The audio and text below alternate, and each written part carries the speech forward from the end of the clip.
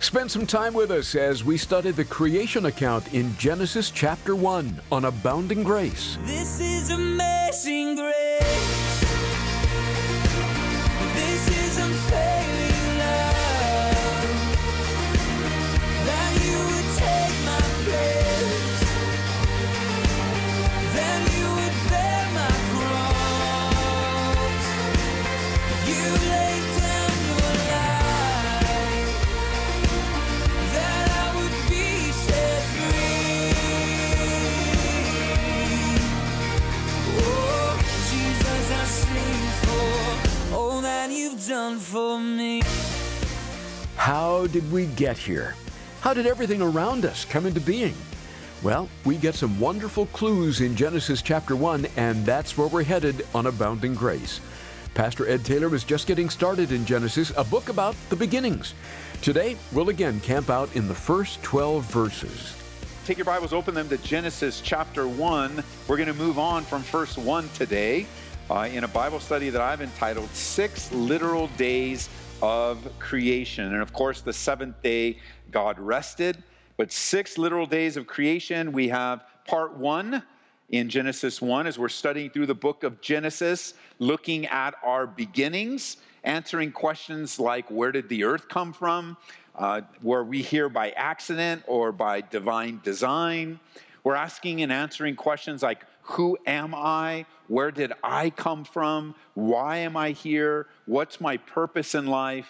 Who is man accountable to? And on and on. And how are we learning? But we're getting to know God. The answer to those questions is understanding the character and nature of God. How has he revealed himself? Genesis has been written by revelation. God revealed these things to Moses about himself. We would never be able to know these things unless God chose to reveal them. And so he reveals them because he loves us. And we're going to get in now to the days of creation. Pick up in Genesis 1, verse 1. In the beginning, God created the heavens and the earth. The earth was without form and void. Darkness was on the face of the deep. And the Spirit of God was hovering over the face of the waters. And then God said, let there be light. And there was light. And God saw the light, that it was good. And he divided the light from the darkness. God called the light day, and the darkness he called night. So the evening and the morning were the first day. So on day 1, we have light and darkness. You notice there is the earth. It says the earth in verse 2 is without form and void. And now there are a few different theories that are held by various Christians and theologians related to creation. Let me give them to you so you can be familiar with them. We're not going to spend a lot of time explaining them, but I do want to give you a summary of them. The first one is a popular one. It's called the gap theory. This began by those who wanted to marry science and creation. And in this theory, some say that Genesis 1:1 reflects the original creation, and between verses 1 and 2, in that little gap there is a time of countless ages, and that number always changes because science seems to change over time. And in that gap, they insert all kinds of ages that are demanded by the new revelations and calculations of geologists, ending with the glacial age, and then following from verse 2 on is the account of, they say, of the recreation of earth, which this theory just really doesn't lack any biblical substance, but it's popular. The second one is known as the day-age theory. The day-age theory is, for some, ascribed to those that ascribe to theistic evolution. This is a popular one. They say that the days of creation are not in reality 24-hour days as we know them, but instead each day represents an epoch or an age. And that too lacks biblical and grammatical substance. The final one is what's known as the revelation theory. And in this, some say that the days of creation are indeed, this is an interesting one, they say that yes, they are 24-hour days, but then in reality, they're only 24-hour days in the life of Moses. And so in that 24-hour days, now that's how God reveals all the epochs of time to Moses in his 24-hour days. I thought that was a fanciful one. I don't hear too much about it, but it's out there. But I believe And I believe as a pastor teacher and as a Bible teacher that it's much wiser to take the Bible at face value and understand the scriptures literally as they're presented to us. There's no need for us to bow to the circumstantial or circular reasoning of the scientific community and all the different things, the humanistic scientific community, that all the different theories that come out to try to fit in what they think is true. This in here, Genesis chapter 1, this is the origin of the heavens, of the earth, of life, of man, of marriage, of family, of nations, of ordinances, of law, of truth. God created everything in 6 literal 24-hour days, and he rested on the 7th. And here's some foundational understanding. If you're taking notes, you can get the study later. The Hebrew words for day, yom, which is Y-O-M, and the plural, yamim, are used 1,900 times in the Old Testament. Of all of those uses, only 65 of them reflect a time period other than a 24-hour day. The 6-day work week exists precisely because God worked 6 days, and on the 7th he rested. And the Sabbath day, theologically, is an everlasting reminder of God's creative work in 6 days, and on the 7th day he rested. And there's more and more that we'll get into as you'll see. But understand from the Hebrew use of the words, the way that you determine the definition of a word is the context. And as you read through in the creation story, the true story of creation, you'll see the context reflects day and night, 24-hour days. So notice in verse 2, with that set aside, the earth was without form and void, darkness was on the face of the deep. And then notice this, we don't want to miss this. The Spirit of God was hovering over the face of the waters. The Spirit of God was at work in creation from the beginning. And I like this word hovering. It's only used 2 other times in the scriptures. The first use is in Deuteronomy chapter 32, verse 11. And it says, as an eagle stirs up its nest, hovers over its young, spreading out its wings, taking them up, carrying them on its wings.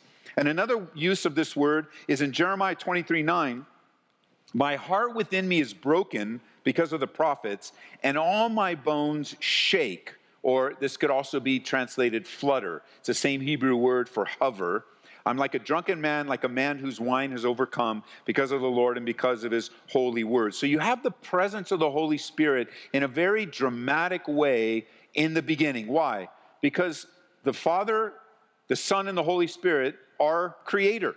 And each person of the Godhead is there at creation.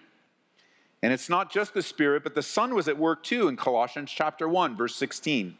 For by him all things were created, speaking of Jesus, by him all things were created that are in heaven and on earth, visible and invisible, whether thrones or dominions, principalities or powers, all things were created through him and for him. So we have right at the beginning the triune God involved together in unity in creation. Jump down, we're not going to look at it today, but jump down to verse 26 in Genesis chapter 1. It says, then God said, let us make man in our image, according to our likeness. Let them have dominion over the fish of the sea, over the birds of the air, over the cattle, and over all the earth. And here you have what's called inner Trinitarian dialogue as the Godhead is speaking to one another in the creative process. It's beautiful and it's wonderful and it's also mysterious, isn't it? As we look at them, we go, man, this is amazing what's happening at creation. So here we have, as the Spirit of God is hovering and present and active in creation, I think we can pull out of that a real important reminder for us today in the new covenant, following Jesus. And that's simply this. We need to live our lives in the Spirit. We need the Spirit of God hovering in our lives, moving in our lives, fluttering in our lives, controlling our lives. Remember what Paul would write to the Ephesians? He says, don't be drunk with wine, which is in excess, but what? Be ye filled with the Holy Spirit. The idea of that word is to be controlled and submitted and led by the Holy Spirit and be obedient to the leading of his Spirit. Would you hold your places in Genesis, would you turn over to 2 Corinthians with me? 2 Corinthians chapter 3. I mean, the life of the Spirit. I've been doing my devos recently in the book of Galatians, and I just have been meditating on this passage where Paul tells the Galatians, have you become so foolish that you've begun in the Spirit, that you're now trying to be perfected in the flesh? I mean, that's how you began. There's no question. Every born-again believer, your life as a believer in Christ began in the Spirit. You can't be born again apart from the Spirit. And so here you are, you start in the Spirit, you're following the Spirit, you're open as you're reading the Scriptures, you're like, Lord, teach me, I want to learn, lead me, speak to me, I got a decision to make, I don't want to wait, give me patience. You're just so dependent, and then over time now, you're no longer so dependent, but you're trying to perfect your lives in your own strength, in your own understanding. Notice in 2 Corinthians chapter 3, pick up with me, in verse 4, it says, and we have such trust through Christ toward God. Not that we're sufficient of ourselves to think of anything as being from ourselves, but listen, our sufficiency is from God, who also made us sufficient as ministers of the new covenant, not of the letter, but of the Spirit. For the letter kills, but the Spirit gives life. And I would just ask you to pray tonight as we are in Bible study, as we close in a few moments, that you would just pray that the Lord would lead you. Some of you need to be led by the Spirit. So you can ask God tonight, I need to be led by you. This is where God brought you here. He brought you on the radio or connected to us online. And just like, that's your problem. That's what's been happening. You're not being led by the Spirit. For some of you, you might need to pray tonight to be controlled by the Spirit. And the picture of control is exactly what Paul was saying in Ephesians and when you're under the influence of alcohol. When you are drunk with alcohol, drunk with drugs, you are under the influence, you're controlled by the substance. When you present yourself, Jesus would say, when you present yourself a slave to sin, that's whose slave you become. You're under the control of your sinful desires. You're under the control of who you've presented yourself to. So some of you need to pray tonight to ask God to control you by His Spirit. For some of you, you need to ask God for guidance. You need to ask, God, would you guide me by your Spirit? I don't know which direction to go. I don't know what decision to be made, and you need guidance. For some of you, you need to pray for the power of the Holy Spirit. For some, it's a fresh infilling. For others, you need the baptism of the Holy Spirit to make you a minister of the gospel. And we'll be sure to pray for that as we end today. But think about what is your relationship with the Spirit of God? Consider where you are. If you're in one of those strong places tonight where you're just like, none of those really apply to me, Pastor, then you just thank God for His presence of His Spirit in your life. You just thank Him. Say, God, you're so good to me. Even when I don't acknowledge your presence, thank you for not leaving me or forsaking me. When you try to live a life to please God in your own strength and your own plans, another verse popped into my mind today as I was reviewing my notes. I was just thinking, I think it's in the Proverbs, a man plans his way, but the Lord directs his steps. And you can make all the plans that you possibly can, but really when it comes down to it, you want to follow the plan of the Lord. You want to follow His steps.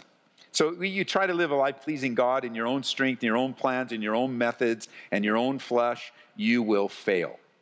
And you go, come on, Ed. What do you mean you will fail? Who are you to say that? I'm not. Romans chapter 8, verse 8. Listen to what it says. So then those who are in the flesh cannot please God. You're in the flesh doesn't please God. It just simply doesn't. That which without faith doesn't bring glory to God. But it is a glorious thing. From the very beginning, God is trying to show us the emphasis and the necessity of the Spirit. It's a beautiful thing where there's the Spirit of God hovering, fluttering, present, active in creation. And as we read in verse 26, we also see in verse 3, we see God saying, let there be light. God speaking, let there be light. Let there be light. 10 times the phrase God said is used in this section. At least 10 times, depending on what translation God said in chapter 1. These 10 commandments, God's commandments, God said, these 10 commandments have never been broken. Never. We'll find years later, there's another set of 10 commandments that no one can ever keep. You just can't keep all 10 commandments, but these continue on even to this day. We live according to these commandments because the words of God have absolute power and authority. Now, absolute power and authority is a good thing. I think parents wish they had this kind of authority where, God says something and it happens. I think parents, they want that. Parents want, you want to say something and it happens. Son, clean your room. And just boom, it's automatic. Yeah, not so much. Or perhaps you speak in the old King James in your house. Son, let thy room be clean.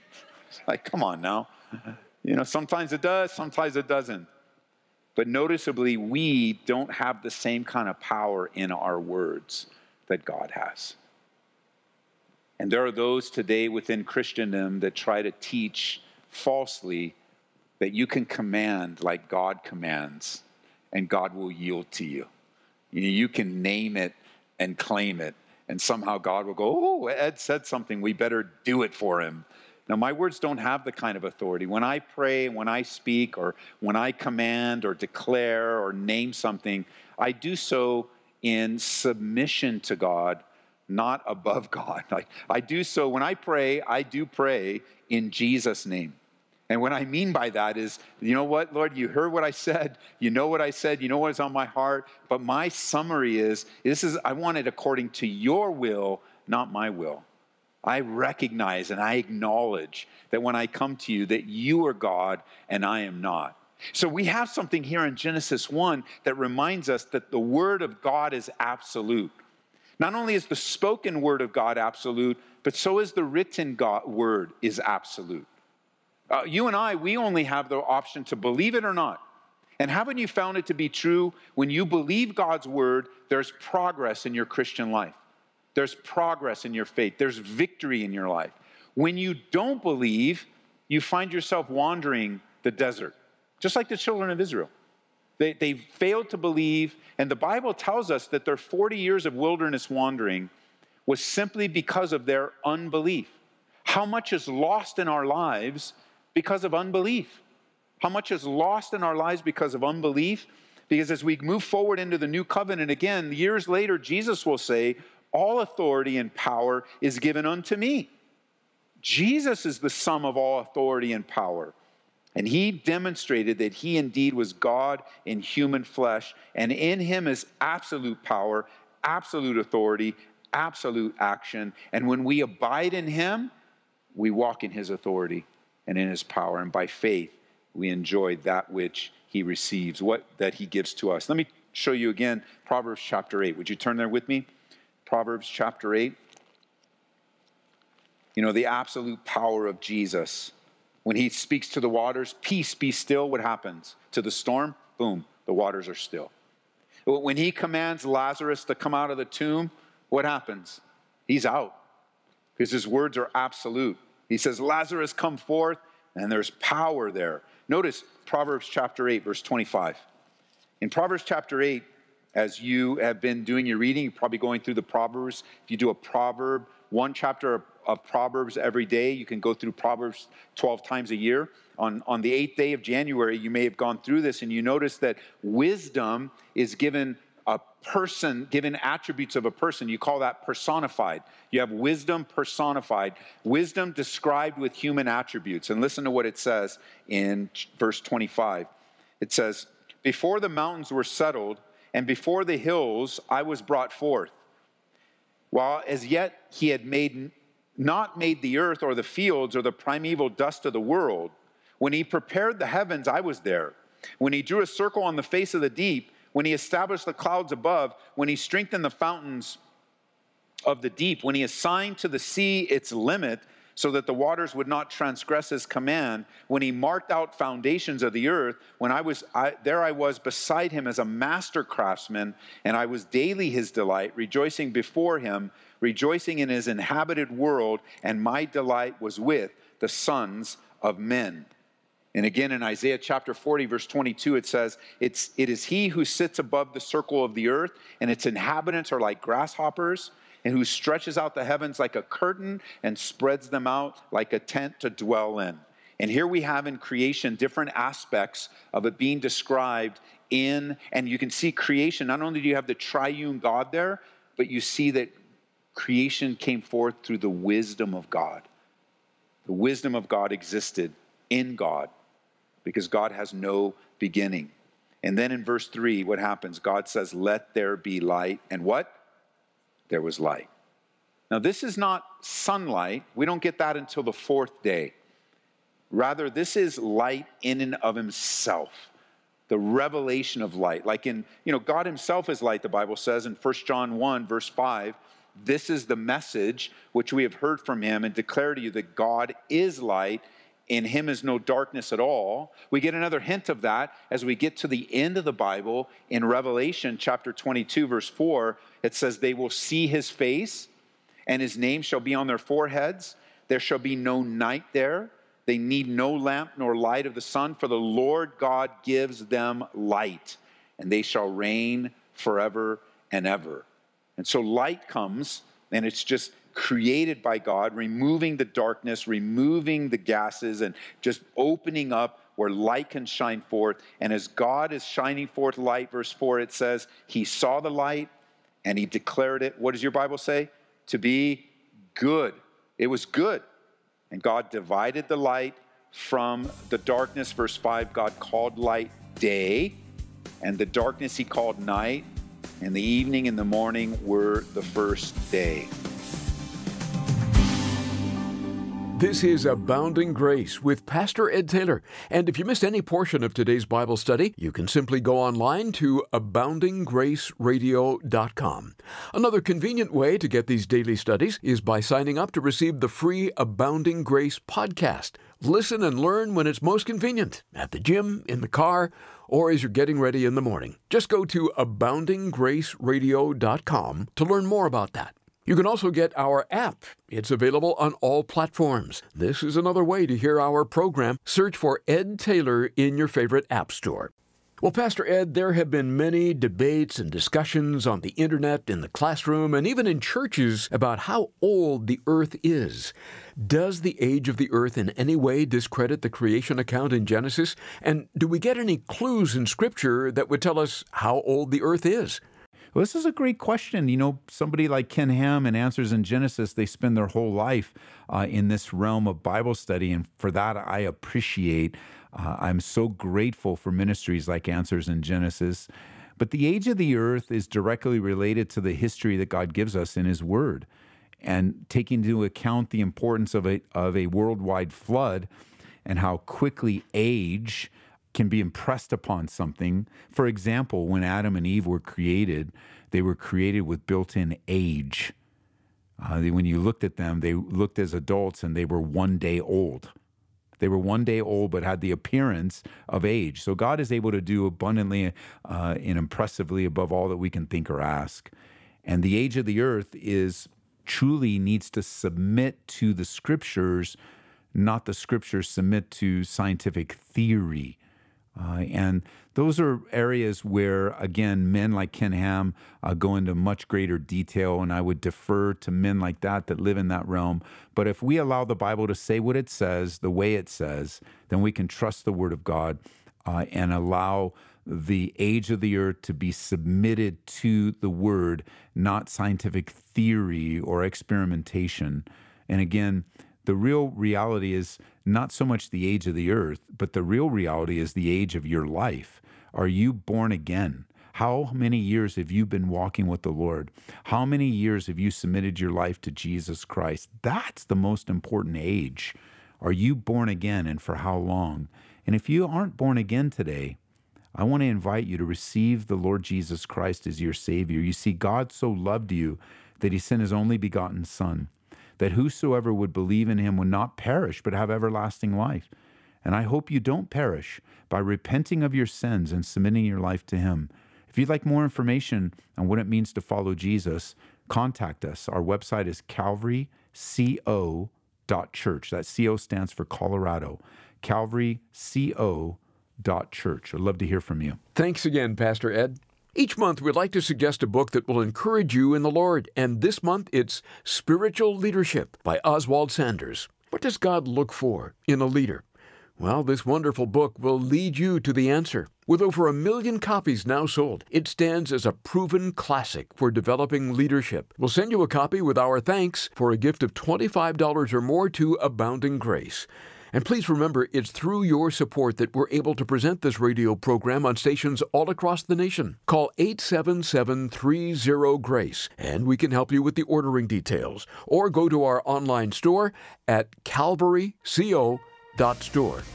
We'll return to the Old Testament next time on Abounding Grace with Pastor Ed Taylor. We'll see you then.